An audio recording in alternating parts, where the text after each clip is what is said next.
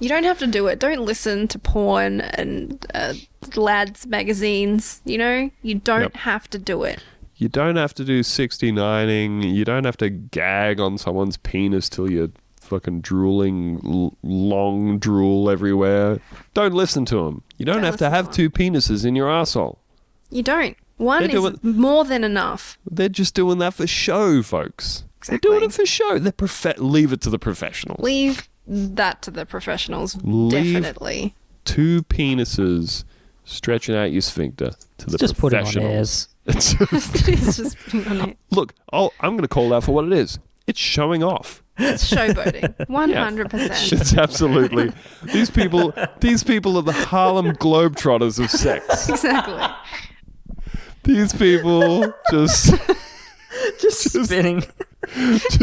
It is the sex equivalent of just spinning a ball on your finger for 20 seconds before you do some behind the back shit. Yeah, we get it. All right, we get it. Look, it's the same in basketball as it is in sex. What's important? Fundamentals, you know? Get your fundamentals down.